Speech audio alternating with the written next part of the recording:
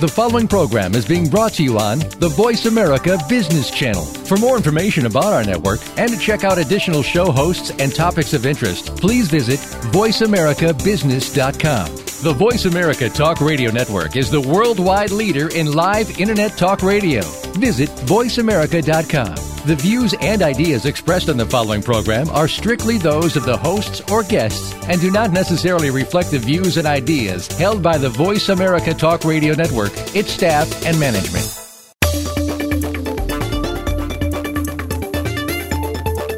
Welcome to Building Banking on Values with your host, Linda Ryan.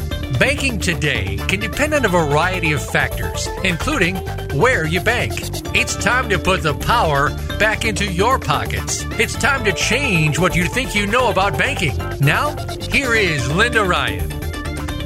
Welcome back to the Building Banking on Values show, a series that goes behind the scenes to shine a light on the growing global values-based banking movement.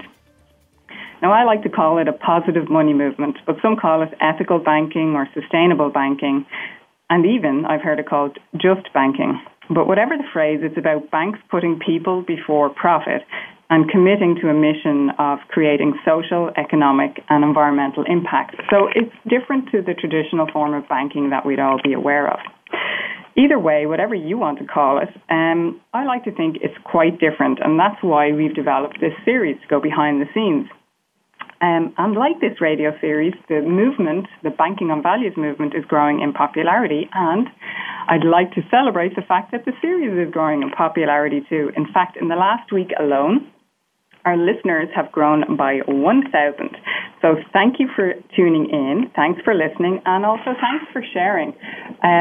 Please let your friends, your family, your colleagues know about this show, because this is how we change a sector that we all invest in, because at the end of the day, we're all bankers, and this is how we create a positive money movement, just by raising awareness.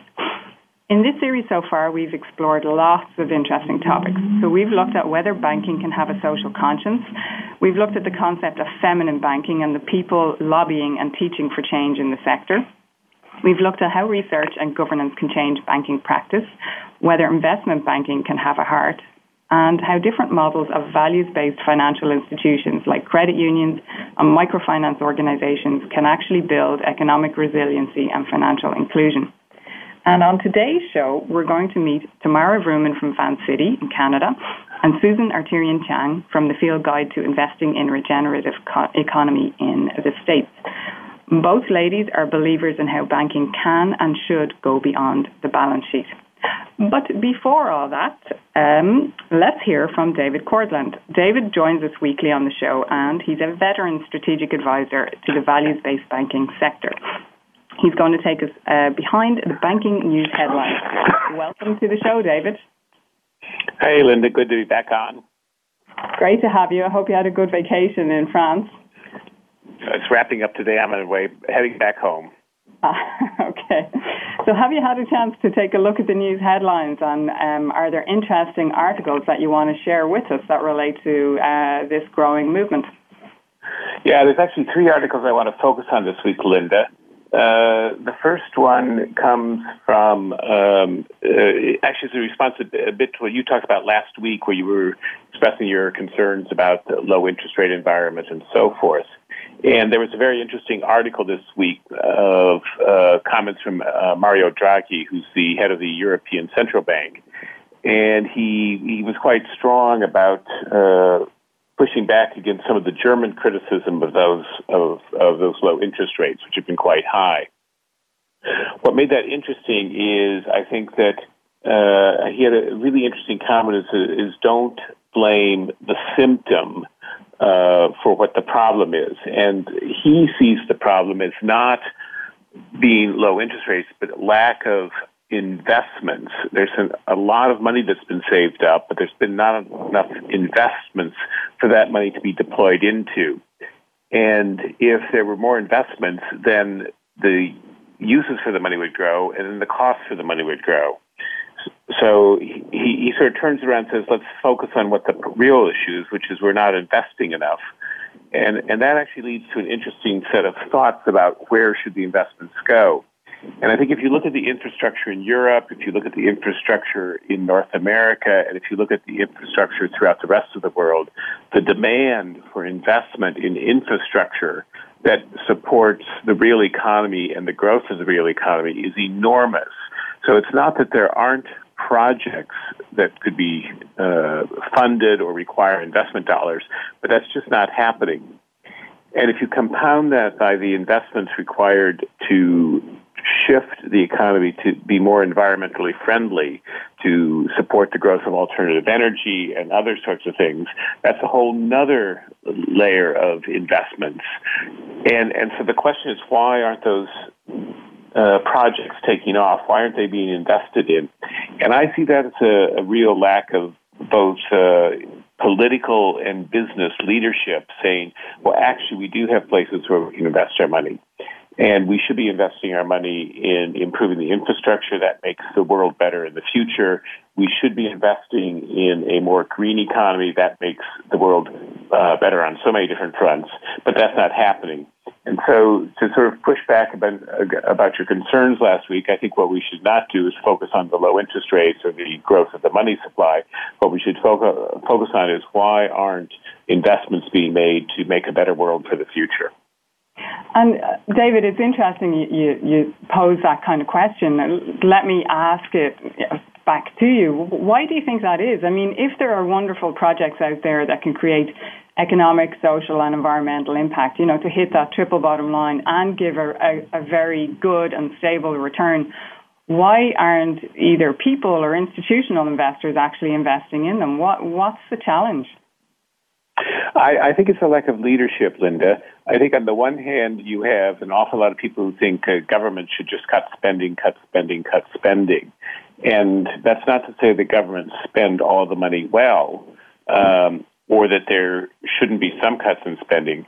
But there's been such a focus in this economic depression we've had since 2008, caused by an out-of-control financial sector, on cutting government spending, so that there isn't a chance for the government in times to provide leadership on what needs to be done.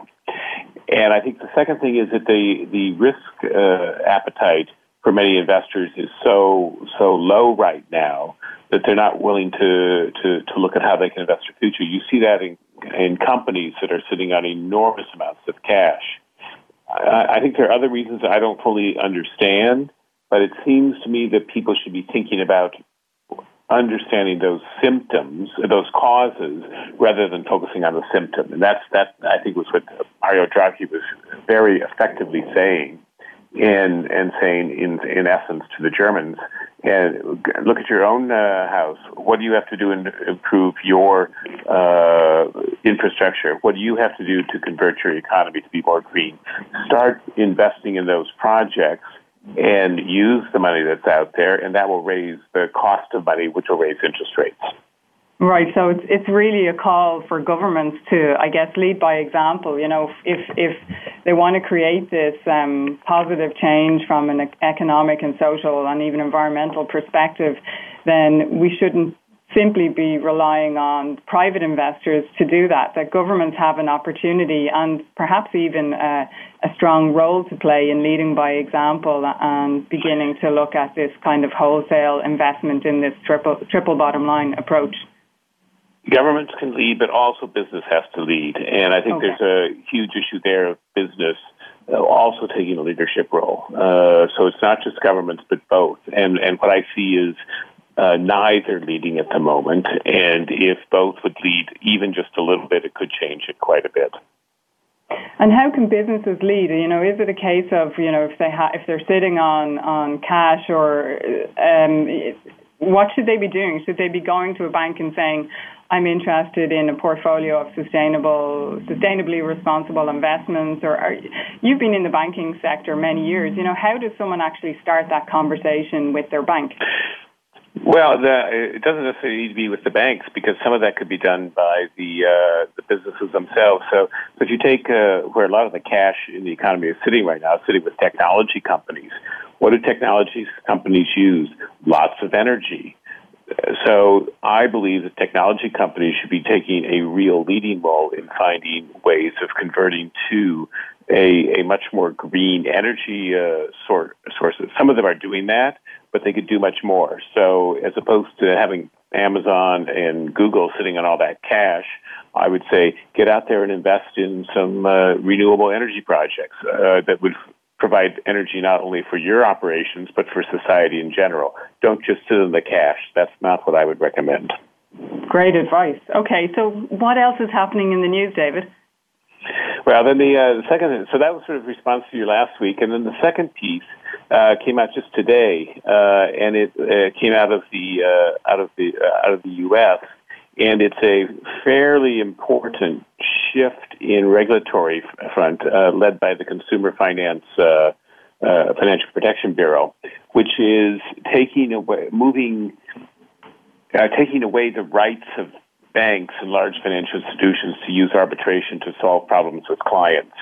It's a little-known fact, but in the U.S., there's been a development of law that makes it possible for large companies to have consumers, when they sign contracts, have lots of fine print, and in that fine print is an agreement that you will not take the company to court, but you will only use arbitration. And what that's led to is an enormous decrease in complaints against banks going to class action suits. And although not all class action suits do good, and quite often the only people who benefit are lawyers, what we have seen is that banks have used this tool to reduce the ability of consumers to complain against excessive overdraft fees and other issues. So the fact that the Consumer Financial Protection Bureau is saying that's going to stop, you'll no longer be able to use the fine print, which you have sort of snuck into all these contracts, creates a very different power dynamic in the discussions between consumers and the banks in the U.S. relative to how they manage their affairs with each other. So I think the banks are very much against it because they realize that sometimes they do things that aren't particularly right, where they've sold insurance policies to individuals that protect them except when they really need it. So this is a couple of examples where customers of Citibank were buying insurance that they were never eligible to use. Well, why is it sold to them if you aren't eligible to use it? And similarly, American Express was challenged by the high processing fees it charges to merchants. So consumers and even small businesses are paying the price to funnel more profits to financial institutions, and it's not clear whether that really leads to much good. So I think this is a big change in the U.S. I expect to be lots of fighting about it in the future, but I think it's a very positive change to level the playing field between consumers and small businesses and the large financial institutions. And in a way, it goes back to what we've been talking about on the various episodes, which is with values-based banks and values-based financial institutions, this kind of push from a legislation perspective isn't as significant and doesn't have the type of impact that it would have on the more traditional banks, because the values-based banks seem to be much more closely connected with their communities and with their customers. So this whole thing of arbitration and fighting the process of arbitration isn't necessarily as big an issue for the values-based banks. That relationships are first and foremost the thing that drive those organizations. Yeah, and I think the real way to think about, Linda, is it's a way. A values-based bank is also starting with how do I help a client, not how do I exploit them to make money. And if you're looking to help a client, you don't generally try to sell them insurance that they can never use. That tends not to be on the help your client side of the ledger. It's interesting, actually, when you say helping your client and, arbitration. I noticed something in the news yesterday where it looks like the 7 big banks have settled in the U.S. regarding rate rigging, a private lawsuit for $324 million. And I just thought it was interesting that it was the world's biggest banks agreeing to pay up in a lawsuit accusing them of rigging an interest rate benchmark in a derivatives market worth $500 trillion. It's like, wow, I mean, where does this stop in terms of accountability? It's like big business thinks it can do anything that it wants to do. Yeah, no, I think that those days are coming to an end, so that's hopeful. And I have one more set of articles I'd like to cover. So, okay, quickly go for it. Okay. The other thing is there's an article in the Financial Times this week about Amalgamated Bank in New York, which has decided that it's going to pay a living wage. So it has decided that it will pay all of its workers a minimum of $15 an hour, although the nationwide median for tellers in the U.S. is $12.70. So essentially really raising the bar. I think this is an example of a bank taking the lead outside the banking, but saying basically people should be earning a living wage. And actually, if people earn a living wage, they have more to spend, which helps grow the economy, the real economy. That's actually interesting because that was actually a policy that was adopted by First Screen Bank in Florida, member of the Global Alliance, in September of 2014. So I think there's other banks looking to jump onto that bandwagon. But I think it's really interesting that we've now got banks saying we should be paying people a living wage. And so I think that's a really great way in which banks can show leadership. And it's great to see Amalgamated out there doing it. It's great to know that First Green Bank has been doing that since September 2014, so almost a year and a half. And I really hope we see other banks take this forward. So good step forwards on the part of banks. Great. And as you say, it's a perfect example of how banks can actually lead from a positive social change perspective. It's to support initiatives like this where people get paid not just a minimum wage, where they actually get paid a living wage, so the wage that they require in the region that they're in to basically get by. So, David, thanks for the news roundup. It's great. If people want to follow you on Twitter, what's your handle? Oh, my Twitter handle is #SouthDave. If I'm not mistaken, I keep forgetting. at SouthDave, ZUID. @SouthDave. I always get my @ and my hashtags, and they can also follow me on my blog on LinkedIn. I'm a bit behind because I did take a couple weeks off, but I hope to start catching up and putting some more blogs and some of these interesting articles I've been reading in the next few days or so. Great. Okay, David, thanks very much. We look forward to having you on the show again next week. Folks, let's take a break.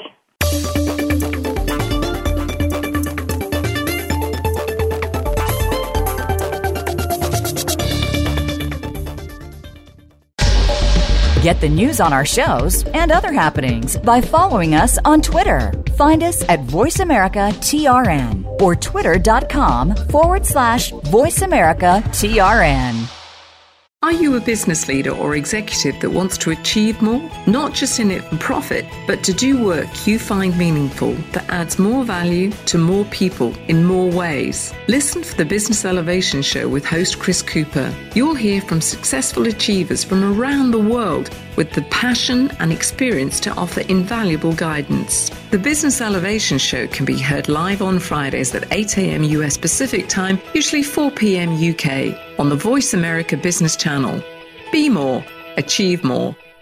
Do you feel that when you work with marketing or PR firms, they're moving in slow motion? Or they just don't know what they're talking about? You won't get that on Marketing at Lightspeed. Host Ethan Raziel and his guest experts will deliver tips and tricks that work at Lightspeed.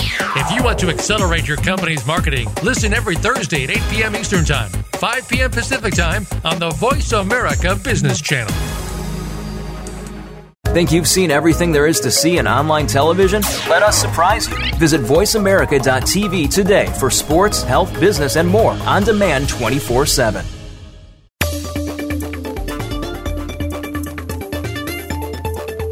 You are tuned in to Building Banking on Values. To reach Linda Ryan or her guest, please send an email to linda.ryan@gabv.org. That's linda.ryan@gabv.org. You may also join the social media conversation by using #BankingOnValues or tweet show host Linda Ryan @Catalyst Warrior.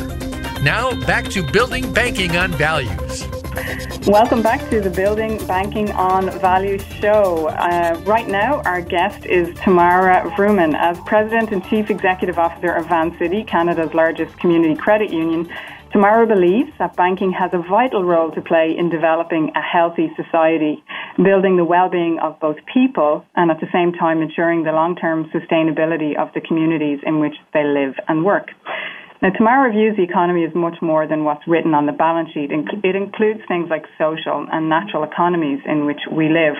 Tamara's achievements at the credit union include leading Vancity to become the first carbon-neutral financial institution in North America, the largest private sector living wage employer in Canada, and in fact we were just talking about the living wage with David prior to the break, and one of the first mainstream financial institutions to launch an alternative to predatory payday loans for its members. Tamara, welcome to the show. Thanks very much, Linda. Tamara, you have an interesting, career path. It seems like you've moved from politics into banking. Can you talk to me a little bit about that transition and why you made it? Yeah, sure. I've never been in politics per se, but I was a senior public servant in the government in the province of British Columbia here in Western Canada, and so holding positions of Deputy Minister of Health and Deputy Minister of Finance, I worked a lot with a diverse array of people, both in the government trying to advance policy agendas for the people of British Columbia, but also with private sector leaders who all would come and talk to the government about the things that they thought the government should be doing. And it occurred to me that the balance of contribution to thinking about the things that we all care about, regardless of whether we work in the public or the private sectors, around, a healthy community in which to raise our kids, a sustainable economy to leave for our grandchildren, and an inclusive society where people with diverse backgrounds are welcomed and can flourish, were really goals and aspirations of people right across both political spectrums as well as in both the public and private sectors. But it occurred to me that the model in which the government thought about one side of the thing, of the equation, and the private sector only thought of the other, was inefficient, and really came to see quite clearly that the allocation of capital, in fact, was one of the most powerful levers we had in society. When you think about it, who gets a loan and who doesn't really can make a big difference to the kind of future that we create. And so the role of finance and the role of financial institutions in not only creating sustainability from a single bottom line point of view, but more from a triple bottom line point of view, was something that started to fascinate me in government. And I couldn't see very many places in the private sector where people were thinking about the allocation and the tool of finance as a tool not just to build individual and private wealth, but a tool to create sustainability and to allocate wealth and capital to things that would ensure that collectively we do better in the future. So that curiosity led me to Vancity, and as you said, the largest community-based credit union in Canada, with a tradition of corporate sector corporate social responsibility, but hadn't really been using its balance sheet in service of finance and social change. So that was the job that I was hired to do. How could we really put more of the assets in the credit union in service, not just of meeting members' individual needs, which of course we continue to do, but also doing it in a way that builds healthy communities and a sustainable future. And in terms of Vancity as a credit union, can you tell us a bit more about Vancity? For example, the size of number of members, the focus of the credit union, and where you're based. Yeah. Vancity actually has a very interesting story. So we are based here on the west coast of Canada. So we're based in Vancouver, British Columbia, the farthest western major city in our country, just north of Seattle for American listeners. And Vancouver is city with a population of about 2 million people, quite a diverse population, increasingly diverse in terms of Asian immigrants and Asian influence as we look equally to the Pacific as we do to the south, to the United States, and then east to Europe. And Van City started in 1946, so we're a fairly old organization. We started right after the Second World War, where many communities in North America, people were coming back from really decades of conflict, whether it had been the First World War, the Great Depression, or the Second World War, and they really just wanted to settle down and have a normal life. And so they wanted to buy a house, raise kids, have a job, just like many people do today. But they were regular people, They were shopkeepers, they were nurses, they were teachers, they were fishermen, they were commission salespeople, and they wanted to live in a part of our town. Like many towns, there's a sort of a good side of town and a lesser side of town, if you like, the other side of the tracks. And the place where they could afford and decided to settle was the east side of Main Street, literally across the tracks that divide the city of Vancouver as the railway goes down to the port of Vancouver and the ocean. And they found that they couldn't get a mortgage. The big five banks wouldn't lend to them, and they couldn't get a mortgage, and they couldn't, in fact, start to settle down. And it's not that the big five banks didn't know how to do that. Of course they did. But they thought that the houses wouldn't be worth anything, that no one would ever want to live there, really. No one would want to start business. In short, that they were a credit risk. So 14 members each contributed $22 and did for themselves what the big institutions would not. If you think about it, it was the original form of crowdfunding. They came together and they started Vancouver City Savings Credit Union. And as a result, that idea of doing for yourself and for community and lending to one another and mutual support really grew and thrived as our city grew and thrived. So today we have assets of about $20 billion, another $4 billion in assets under administration that we manage on behalf of our members, 2,500 employees, almost 60 branches throughout the Lower Mainland, serving a little over 500,000 members. So it's obvious that this type of banking, this people-focused type of banking is, the evidence is it's growing in popularity. And you mentioned using the balance sheet in service of people and communities. Can you talk to me specifically about how Van City does that? Mm-hmm. Well, one of the things we talk about is many organizations now are talking about what they do with the money they earn, which is great. And we're seeing many businesses start to think more about corporate social responsibility and what they do with a percentage of their income. But what we're interested in is not so much in what we do with the money we earn, but how we earn it in the first place. So we do contribute 30% of our net income back to our members in our communities each and every year to support philanthropic organizations, to support community-based organizations. But I think the thing that makes us different is the way that we look at our balance sheet and our business model. So we look to leverage our contribution in everything we do. So as you saw, we are a living wage employer. We not only pay our employees a living wage, though, we have extended that to the people who we contract with. So the people who we contract with to clean our branches and our buildings, the people who provide our catering services, the people who provide our security services, the people who provide our courier services. All of those services, we think those folks deserve and need a living wage. And it helps not only our business model in terms of them providing excellent service to us. We have lower turnover, we have greater retention of those contracted staff, but also it contributes obviously to the economy. Other things we've done, we have the first fossil fuel free fund introduced in Canada, and so if you're somebody with high net worth, it's easy to get wealth advice, and you can have all pink stocks if you want.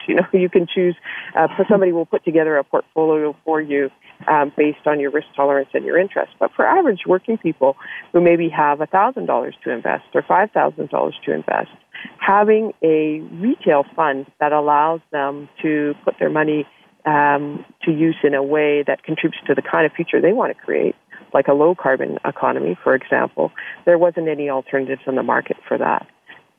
So those are the kinds of things that we have done right across the spectrum of our business, to think not just about financial instruments and building people's individual financial wealth, but to do it, and we definitely do that, but to do it in a way that also contributes to the kind of community and the kind of sustainable environment that we collectively seek. It reminds me of a time, actually, I have to say to the listeners that I live in Vancouver, and I do bank with Van City. And really, when I first came across Van City, it was from a very interesting perspective. I was looking to find out about a mortgage, and having just come from Ireland and the financial crisis, and prior to that, where I owned property, and mortgages were literally thrown at you. You could get 110% mortgages, and more money would be thrown at you so you could buy furniture. And one of my first conversations with a Van City member of staff was actually them asking me the question, well, can you really afford this mortgage? And let's look at it. And it just, first off, it took me by surprise. But really, it was probably the best and most gentle financial advice I had ever received. It was a very open and honest conversation about whether this was the right timing for me and whether in the long run this was the right option for me. And to me, it was a real signal that this is a very different kind of financial institution, even from a cultural perspective. And it got me interested in the concept of community investment. Can you give us some examples of how, more specifically, you invest in community through products or services, or even leveraging the people and resources within the organization? So there's quite a bit that we've been able to do in that regard, but a few examples that come to mind. So one of the things that we have seen in our community, because our community is very diverse, we have seen that a number of people come with financial literacy, so they understand, to your point, the banking system in their home country, in terms of how it works, but they don't necessarily understand the banking system here. And that really came home to us when we had a gentleman who opened a restaurant and took out a loan. He was from East Africa, took out a loan from us, and came to our head office one evening at 6:00 on a Friday with a brown paper bag, asking for me, the CEO, and the fellow at the door of our office, our night security officer, said, well, no, you can't come in and see her, or is she expecting you, or not even sure she's here at this time. And he said, no, I will wait for her then. I absolutely need to see her.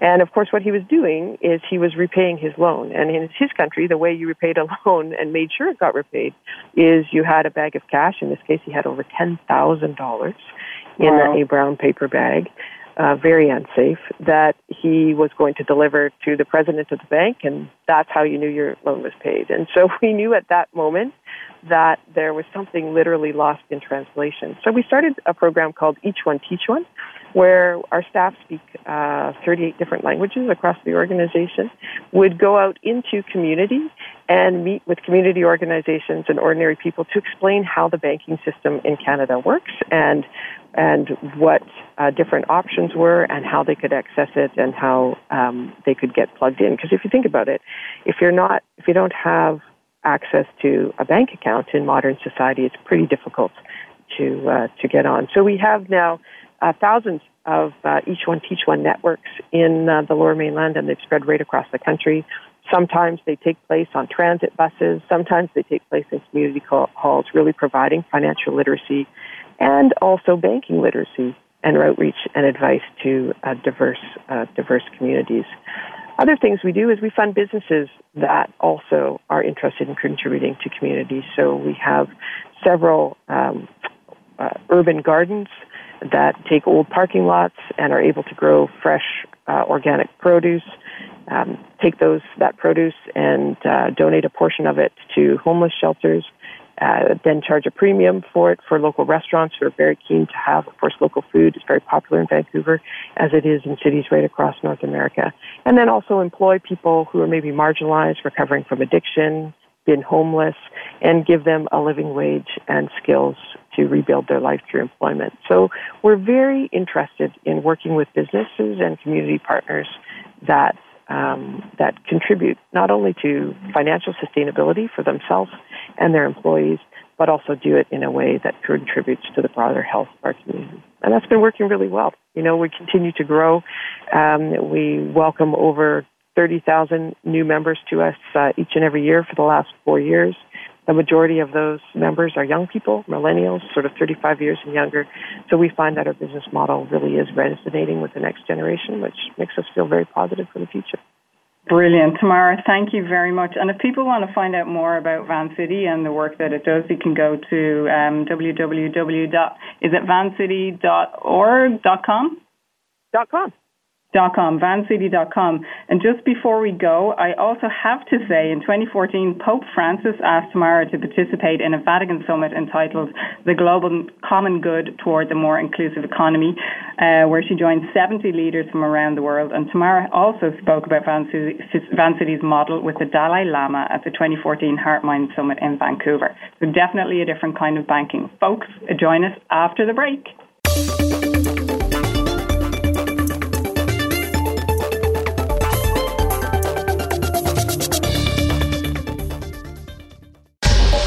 Get the news on our shows and other happenings by following us on Twitter. Find us at VoiceAmericaTRN or twitter.com/VoiceAmericaTRN.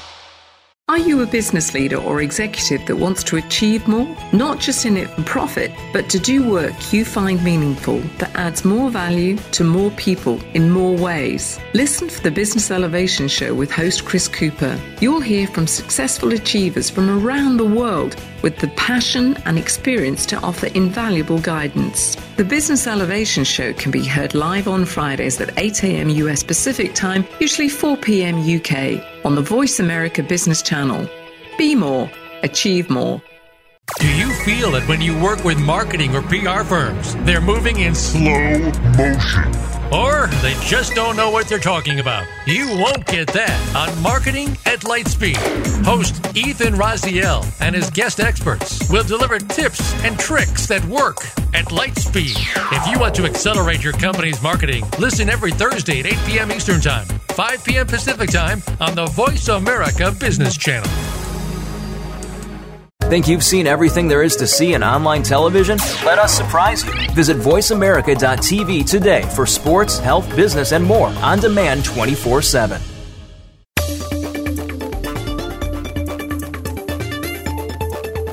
You are tuned in to Building Banking on Values. To reach Linda Ryan or her guests, please send an email to linda.ryan@gabv.org. That's linda.ryan@gabv.org. You may also join the social media conversation by using hashtag Banking on Values or tweet show host Linda Ryan at Catalyst Warrior. Now back to Building Banking on Values. Folks, welcome back to Building Banking on Values. We just had Tamara Vrooman, President and Chief Executive Officer of Vancity, community-based credit union in Canada, doing lots of very interesting and very positive community investment work. And on the show now, we have Susan Artirian-Chang. Susan is the Director of Capital Institute's Field Guide to Investing in a Regenerative Economy. Susan has a rich past in finance as a blogger on sustainable finance and investing. She's a founder and publisher of The Impact Investor, a financial writer, and not to mention, she's also had a stint as a foreign exchange analyst. As Director of Content Development and the Field Guide to Investing in Regenerative Economy Initiative, Susan has worked in the world of both global capital markets and local economies. And Susan's work is also connected to the Capital Institutes. And we've had the Capital Institute, John Fullerton, on a previous episode. Susan, welcome to the show. Thank you, Linda. Nice to be here. So, Susan, tell me about the field guide to investing in a regenerative economy. It's a bit of a mouthful, so first thing in the morning, I think I got it right. Tell us more about it. Okay, well, first of all, it's a project of the Capital Institute. We began it about 5 years ago with an idea of just doing a story about a holistic management business called Grasslands, and it has morphed into now more than over 30 stories about different enterprises and projects that we feel exemplify what we'd like to see in what we call a regenerative economy. And we work very closely with the conceptual framework that we are developing about the regenerative economy, which has been reflected most recently in Capital Institute's white paper, Regenerative Capitalism, which we released last year and are about to re-release in Spanish for a broader audience. And what we do with the field guide is try to ground the conceptual framework in real-world practice.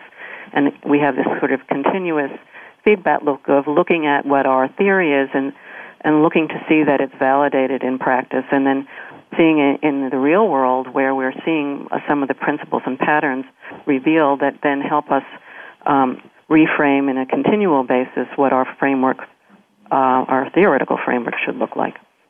And Susan, what is a regenerative economy? What does it mean? What does it look like? Yeah, well, that's something we're continually struggling with to communicate in an effective way. But I think, at bottom, it's looking at what the extractive economy has done and trying to heal. So there's a healing component to it, a restoration component to it. But there's also this sort of future-looking evolution where we don't really know where it's going, but what we do know is that all segments of the economy have to work in such a way that all levels of the hierarchy of the economy need to be healthy, and not just the top layer, not just the bottom layer, but every layer, and they all have to be, supporting one another. We do believe that there has to be a hierarchy, but it has to be a healthy hierarchy. What does the hierarchy look like in terms of the economy? Can you explain to our listeners? Well, a lot of the projects that we look at are grassroots projects because naturally, a lot of the innovation is happening from the grassroots up.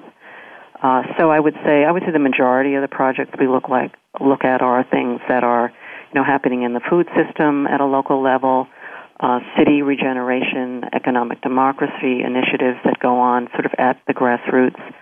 We are looking a lot at cooperative models that are, starting in communities where, the private enterprise system just hasn't worked. But at the same time, we do believe that, that every layer of the economy has to contribute to this regeneration process. And, I could say, for example, we recently did a story about dairy farm, which I guess would be considered ag in the middle, not a small dairy farm, but sort of a mid-sized dairy farm that is actually partnering with a global corporation, Danone, because both of them are aligned in their practices in terms of trying to further their sustainability. And so you can see where a large company and a smaller company can actually partner with one another in a mutually supportive way to affect this transition that we want to see. So it's really about then telling stories of organizations and initiatives that are helping to fix what is really a broken economy, and whether that fixing occurs, as you say, through relationships between big business and smaller initiatives or cooperative models. There are solutions out there, and in you telling the story, you're raising awareness of how to fix these problems, and you're providing almost a practical guide as to how it can be done. Yeah, I think with the field guide, we're trying to do a couple of things, maybe three things.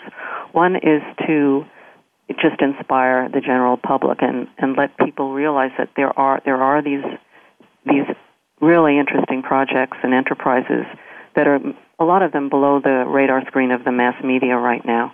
Although we were very proud to see that our story on McCarty Family Farms and Danone was actually picked up by the New York Times last week in a major story in the business section of the New York Times. So some of these projects are starting to get more mass media attention, which we love to see, but for the most part, they're not. And so we hope that people will come to the Field Guide website and get inspired and think about how perhaps they could transform their own communities.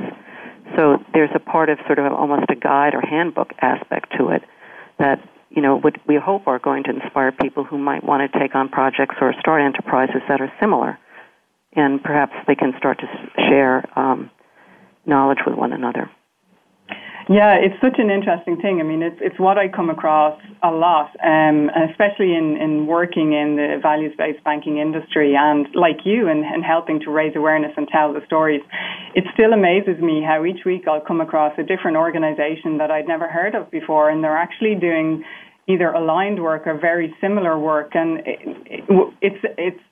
it just strikes me that there's a massive opportunity out there for us to raise awareness on a public level and on an initiative level for us all to begin to connect.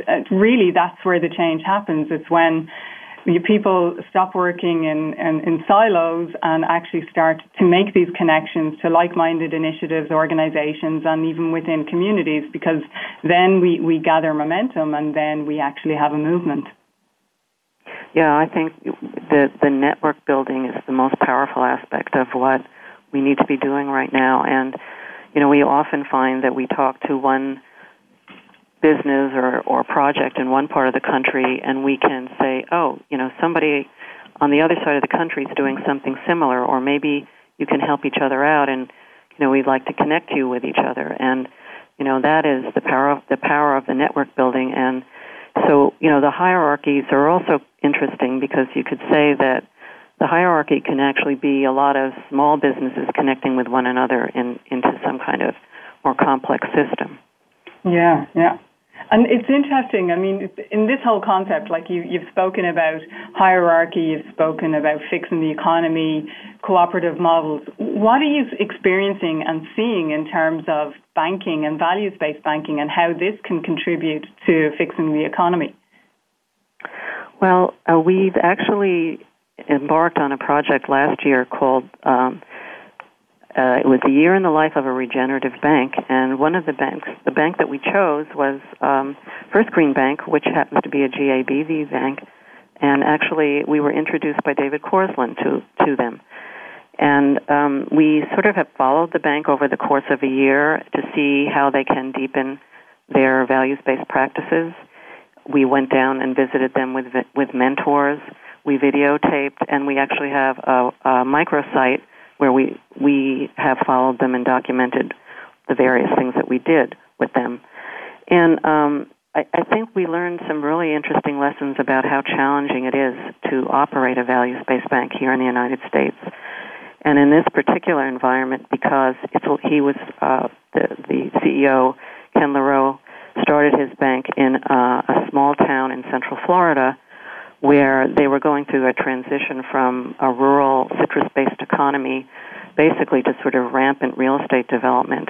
And he wanted to arrest that and try to make sure that this transition was not going to turn into, what we see so often happening in other parts of the country where there's this sort of unthoughtful development going on.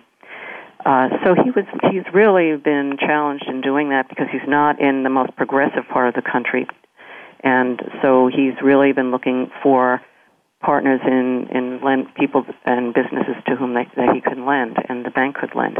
But the other big challenge that he faces, and I think other banks in the United States that try to become values-based banks, is that he has to meet very often short-term expectations for financial gain from their investors. Especially if you didn't start out with all values-based investors. It's, you bring in investors who may like the idea of values because they think it's a good marketing technique, but may not have the long-term perspective that you might want to have as the person who's, guiding the bank. And so we've had some really interesting conversations with investors and with Ken about how he's going to be managing that. And I actually wanted to read something because it was one of my favorite quotes from as part of the project. Ken and David Korsland got together when David was down visiting there, and we videotaped them talking. And David was trying to encourage Ken to think about ways to talk to his investors, to think about what returns might be in more than purely financial terms. And I just loved what he said, and I hope you'll let me read it to you. Yeah, please. What he said was, if your investors end up with shares and a solid return they can give to their children and grandchildren, that is real value. That is real wealth. And he said, so how can you inspire your investors to think about that, about a safe financial return, but a super values return in terms of what they're doing for their community? It's a different way of thinking about meeting investor demands and then inspiring investors to think that this is what I want. I want to leave my grandchildren a share of stock. I know we'll give them solid income every year, but at the same time leave the community in which they live better off, with jobs, with an environment that is safe, and with healthy and happy people. And I just thought that was just such a down-to-earth, real way to capture what a values-based bank investment really should be for the investor. And I know that Ken will continue to struggle with this, but I think it was a great piece of advice, and I would think that other banks in similar situations might want to heed that advice when they're dealing with their investors. Yeah, it's interesting you say struggle. I mean, and Ken is very open in the challenges faced by values-based banks in trying to approach banking and put it back in service of the communities from a positive perspective. And I've even heard Tamara say the same thing, that it's incredibly energizing, but it's also tiring because it's a very different banking model, and it's a very different fight, really, from a banking perspective. We're quite short on time, so I know you also have covered other stories, which we don't have time to go into, but I'll just mention them. You spoke about First Green Bank. You also covered a story on New Resource Bank and Sunrise Bank, both in the USA. So, Susan, if people want to actually watch the videos and read more from a field guide to learn more about the practical examples and case studies you've conducted from a banking perspective, what's your website address? Okay, so if you want to go and see the stories on New Resource and on Sunrise Banks, you should go to fieldguide.capitalinstitute.org. And then, as I mentioned, we have a whole microsite devoted to the year in the life of a regenerative bank, and that is regenerativebankproject.capitalinstitute.org. Fantastic. Susan, it's been great having you on the show, and I would definitely recommend you go and check out the site. There's some just very authentic, very human-focused stories about how banks and other types of organizations can really affect this change in building a more positive, regenerative economy. So, Susan, thanks very much. Let me just take you to the end of the show. Just wanted to take a quick look at what's happening in the Twitter sphere under the hashtag Banking on Values. Just in the last few days, obviously we had some news on the anonymous cyber attacks on central banks and their commitment, if you can call it that, for a 30-day rage of cyber attacks on banking. It just goes to show you the sentiment out there, that people aren't happy with banks, but I guess that's not news for us. Hopefully the show will give you some examples of how banking can be positive and can change and how we can fuel that movement. The Wall Street Journal are also talking about the living wage.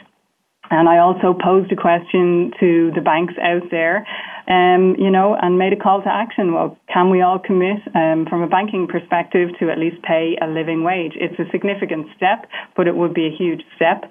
Triodos Bank are hosting a very open debate publicly on how ethical business and ethical banking should raise its voice on drug policy reform. And we had Ken Friedman talking about how credit unions are the original sharing economy. Next week on the show, join us where we will meet Darren Williams from Southern Bancorp Inc. in the USA and Marlos Nichols of the Finance Innovation Lab and Meteos. UK. Both are leading grassroots change in banking from community development solutions to Occupy and innovation movements. So really interesting guests on the show next week. And don't forget to share the show and why not join the conversation. So you can tweet me at Catalyst Warrior and you can tweet the show at VoiceAM Business. Thanks for joining. You are part of this movement. You are all bankers. Please share the show and talk about it. Until next week, talk to you soon.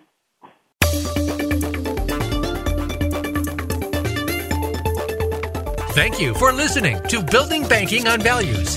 Please join your host, Linda Ryan, again next Thursday at 3 p.m. U.S. Pacific Time on the Voice America Business Channel. We hope to see you here next week.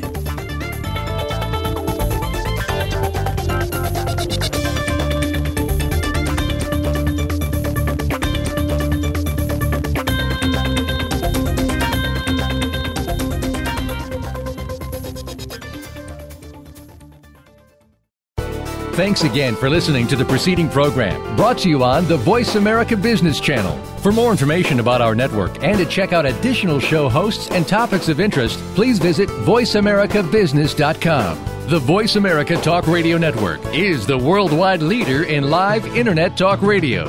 Visit voiceamerica.com. The views and ideas expressed on the preceding program are strictly those of the hosts or guests and do not necessarily reflect the views and ideas held by Voice America Talk Radio Network, its staff, and management.